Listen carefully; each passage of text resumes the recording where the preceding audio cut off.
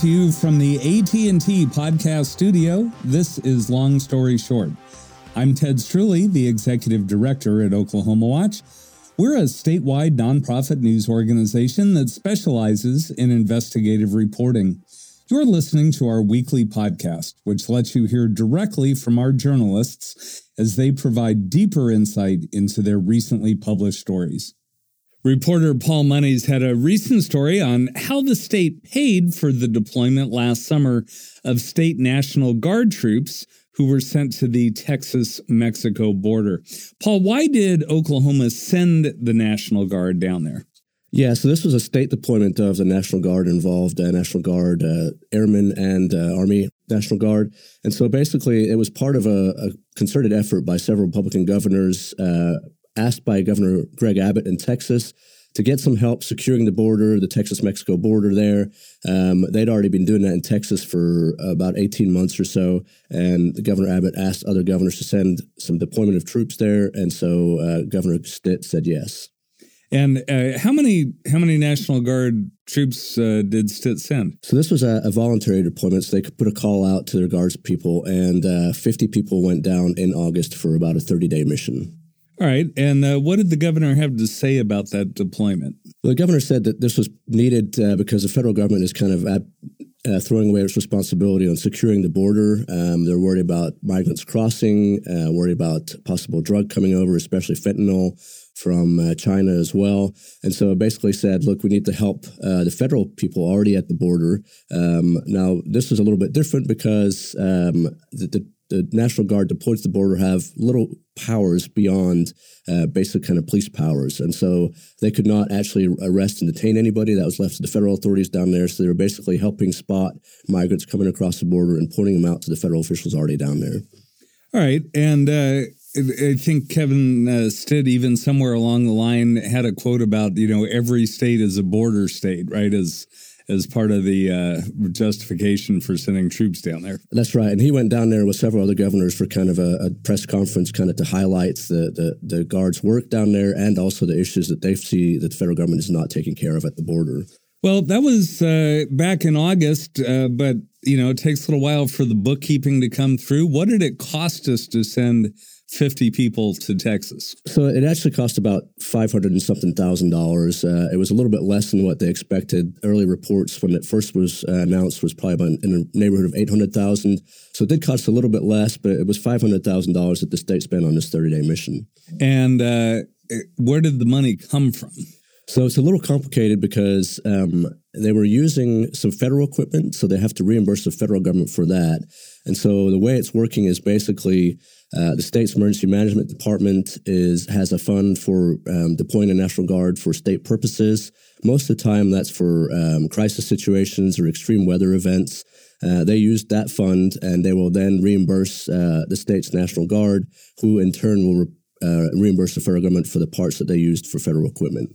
Now, does that affect in any way the National Guard's ability, say this winter, to respond to a major weather event if we have one? I don't think so. There's a pot of money that the state already has set aside, and there's appropriations that kind of shore up that fund every year for those kind of extreme weather events. I mean, we've seen the National Guard help on state deployments locally in the state for tornado recovery, and then also we've seen them sent to other states to help in extreme weather situations as well. All right. Now, how is a state deployment, the National Guard's really unique in this way, right? Tell us how a state deployment differs from a federal deployment of the National Guard. Yeah, I mean, basically, a lot of it is who's sending them. So if there's a state deployment, they're basically, the governor calls them up and the state is responsible for most of the payment of that. Now, if you are deployed under a state deployment, you do not qualify for any federal VA benefits if you get injured or hurt on that deployment. And you also don't get credit to your service time as a federal National Guards person either. All right. Now, the border, certainly the Texas border in particular, continues to be kind of a political hot potato. What's the latest on that front? That's right. Yeah, part of the reason that there's been such a surge of migrants at the border is related on two fronts. It's basically the end of the Trump administration's kind of remain in Mexico policy, and that was basically one that President Biden had stopped early in his first term here, and basically that allowed migrants who came to the border to remain in Mexico as their asylum paperwork and cases were going through the U.S. immigration court system, which has been backlogged for several years. And so the end of that policy kind of caused a little bit of a bubble there for people to come in and present themselves at the border as asylum seekers. And then secondarily, the end of the federal government's public health emergency earlier this year had put some limits on crossings at the border. Those were lifted because the pandemic is kind of in its endemic phase now. And so that also caused a surge of folks coming up from not only Mexico, but Central America and South America too.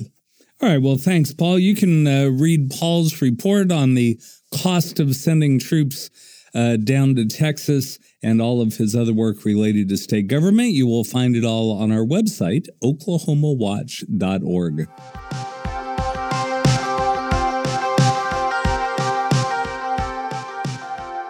Lionel Ramos covers race and equity for Oklahoma Watch. His latest story explores how federal regulations for spending money appropriated to Oklahoma to support refugees creates some inequities in our state's classrooms.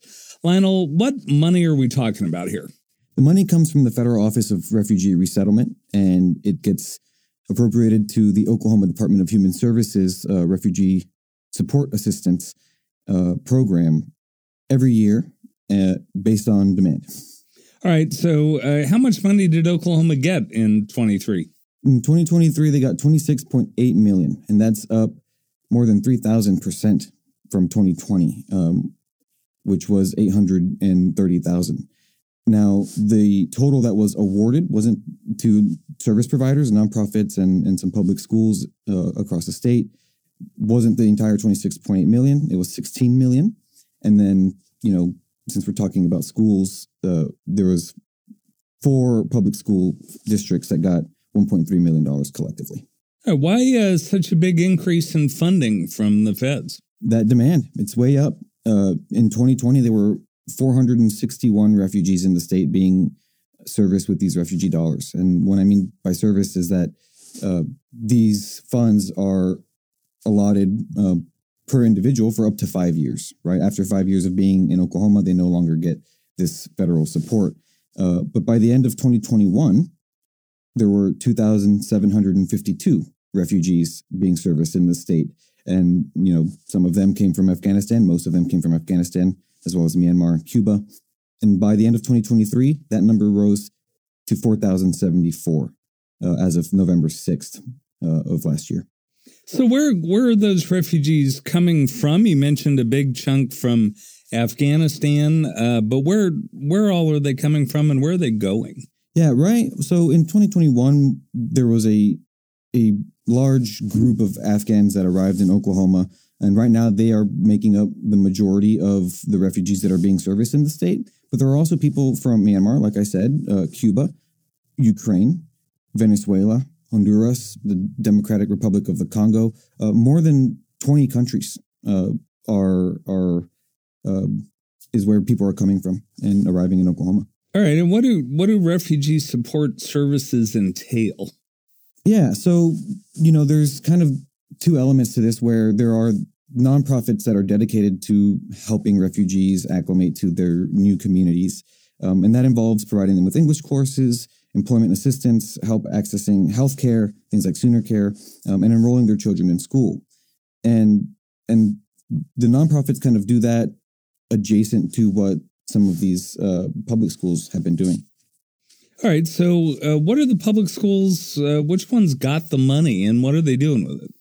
Yeah. So there's Tulsa Public Schools, Jenks Public Schools, Stillwater Public Schools, Putnam City Public Schools, and Edmond Public Schools are the ones that got the money. And anywhere between $130,000 to $175,000 each is how much they were appropriated. And the thing about it is that the money is reserved for Afghan populations in large part, a vast majority of it, with the exception of a small allotment to Jenks public schools. And they're hiring, refugees that have arrived here since 2021 who are Afghan to work as interpreters and liaisons to the students and the families and the teachers. Well, how are educators getting mileage out of that money so they can help refugees other than Afghans? Yeah, so that was a big topic of conversation when I spoke to the folks at Patrick Henry Elementary School in Tulsa. And, what they ended up doing is hiring an additional English language development teacher who their role is to support the students who are refugees or English learners, right? They're all refugees that show up at public schools end up being categorized as English learners. And they help them kind of guide them through the lessons. They help them with vocabulary and reading and stuff like that. And so Tulsa Public Schools use that money that they got to help the Afghans to hire an additional English language development teacher, which is good for all the students, right? And then Stillwater is doing some training for teachers on cultural sensitivity and how to develop curriculum that is appropriate and digestible by folks who don't speak English. Well, what happens to the students who don't have access to those liaisons and people to interpret for them? The pace of their learning is reduced in comparison to their Afghan counterparts. Typically, as it was explained to me, students who arrive not knowing any English take about 4 years to get to a conversational point where they can, speak to someone and not feel totally self-conscious or like they're missing a large part of the conversation. That's expected to be expedited with, someone who can directly translate the language in real time for each of these students. And for someone coming from Venezuela, for example, who only speaks Spanish, might not have that benefit. Now, in the case of Venezuela specifically, it's easier to hire someone in Oklahoma that speaks Spanish. But if you're talking about someone from the Democratic Republic of the Congo or from Myanmar, all of a sudden, the amount of people in Oklahoma that speak those languages that are educators is much lower than what it should be to help these students.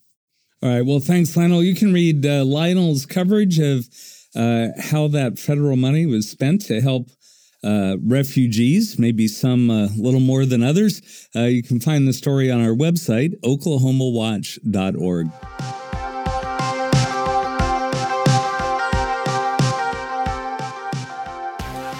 Keton Ross covers democracy and criminal justice for Oklahoma Watch. He recently wrote about Oklahoma's rate of granting parole and how it's declined and what that means for both prisoners and their loved ones, their family members. Keton, could you briefly explain to listeners how Oklahoma's parole process works? Sure. So a lot of it is based on the offense of the prisoner who's going up for parole. If it's classified as a nonviolent offense and they've earned credits or done enough time to be eligible for parole, they can go before the board, and the board has the authority to release them to the street on parole. If it's a violent offense like a murder or something along those lines, the board can recommend to the governor that person be released on parole, and then the governor ultimately has the final say on that. But both of the groups go before the Pardon and Parole Board. So when the parole board members are making a decision either to grant parole or to make a recommendation to the governor, what kind of information are they supposed to weigh into that decision? There are several different factors, as you might imagine. Person's criminal history, the nature of the crime, what they were doing while they were incarcerated, if they had misconducts or those sort of things, or if they're involved in programs and trying to make use of their time. So it's sort of a multifaceted look at things is how the process is supposed to work out. And how many Oklahoma prisoners received a favorable recommendation or got parole in the most recent data, which I think was 2021? Yeah, so in 2021, it was about 36%, so a little over 1 in 3 going before the parole board. Going into that number a little bit, of course, nonviolent offenders are more likely than violent offenders to get a favorable recommendation. But overall, as everyone going before the board in 2021, it was about 36%. And how's that rate declined since then? So in 2023, in the numbers I analyzed, it's down to about 23% in the calendar year 2023, which is a fairly notable decline. Yeah, it's about a third. Now, what about other states? Are we seeing something similar, or is this strictly an Oklahoma thing? We are seeing something similar. The Prison Policy Initiative, which is a think tank that supports criminal justice reform, did an analysis a few months ago of parole rates in several states and found that all but a few had a similar trend of declining parole grant rates from 2020, 2021 to 2023. And what's contributing to the decline in those paroles? There are a few different things. There has been some pushback to criminal justice reform efforts at the state or local level that we've seen recently over the past year or two, as well as, of course, recovering from the COVID-19 pandemic. There, a few years ago, was a push in several places to get certain people out of prison, concerned that they would get the virus and get sick, and it wouldn't be a great outcome.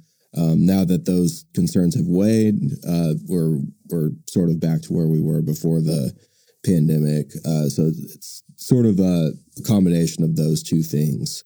Now, for your story, you spoke to the spouse of someone who was recently denied parole. What did they tell you about that experience? They expressed to me that they were pretty frustrated, as you might imagine. Of course, every case has different factors going into it. A person could be doing well in prison, but the nature of the offense might be heinous. So there are different things working in that regard. But they really felt like their husband had a good shot at getting paroled. Had a job lined up if they were able to get out. They had letters of support from people working with them in the prison system and outside, but they were ultimately denied and will now be waiting until 2026 to go before the board again. But I think there is some sense in the conversations I had that folks would like to see more of a consideration for people who were convicted of murder or violent offense in their teenage years or younger years, and they're now in their 50s or 60s. I guess just the argument that people's brains develop and they change over those decades. That was kind of the situation there. But yeah, overall, just frustration about the process. Well, and you mentioned that he might try again in 2026. Why can't he try in 2024? So there's a waiting period. If you're denied parole, you have to wait 3 years to reapply. And I believe that applies to violent offenses. So that's just the statutory waiting period to reapply. So if you get denied, it's a 3-year wait to try again. Okay. And, when someone is asking to be considered for parole, do they just fill out a form? Do they get to appear before the Pardon and Parole Board in person and talk to them? How does that work? So they apply for parole, but they don't appear in person before the parole board. That, I guess, just with the number of people that are in prison, that would be sort of a logistical challenge. So it's mostly done through the paper application, letters of support, those sorts of things. All right. So with the whole parole process, what kind of changes are the criminal justice reform advocates hoping to see? One major change I've heard a lot about is folks wanting to make the Pardon and Parole Board full time. That's something I reported in the story, is that most of Oklahoma's neighboring states have a full-time pardon and parole board. Oklahoma's board is expected to work about 10 hours a week on average. The thought process there being that if they had more time to investigate cases and consider, the mitigating circumstances in some cases, that folks might be more likely to be released or considered to get out on parole. So that's the main sort of proposed reform that I've heard about. All right. Well, thanks, Keton. You can read Keton's story about the decline and the number of paroles being granted and all his other work related to criminal justice and democracy. You'll find it all on our website, oklahomawatch.org. While you're there, also subscribe to Keton's weekly newsletter, Democracy Watch.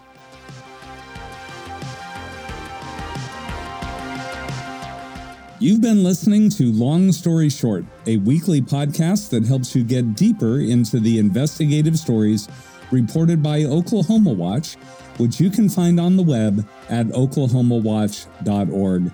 This episode was recorded at the AT&T Podcast Studio. For Oklahoma Watch, I'm Ted Streuli. Thanks for listening.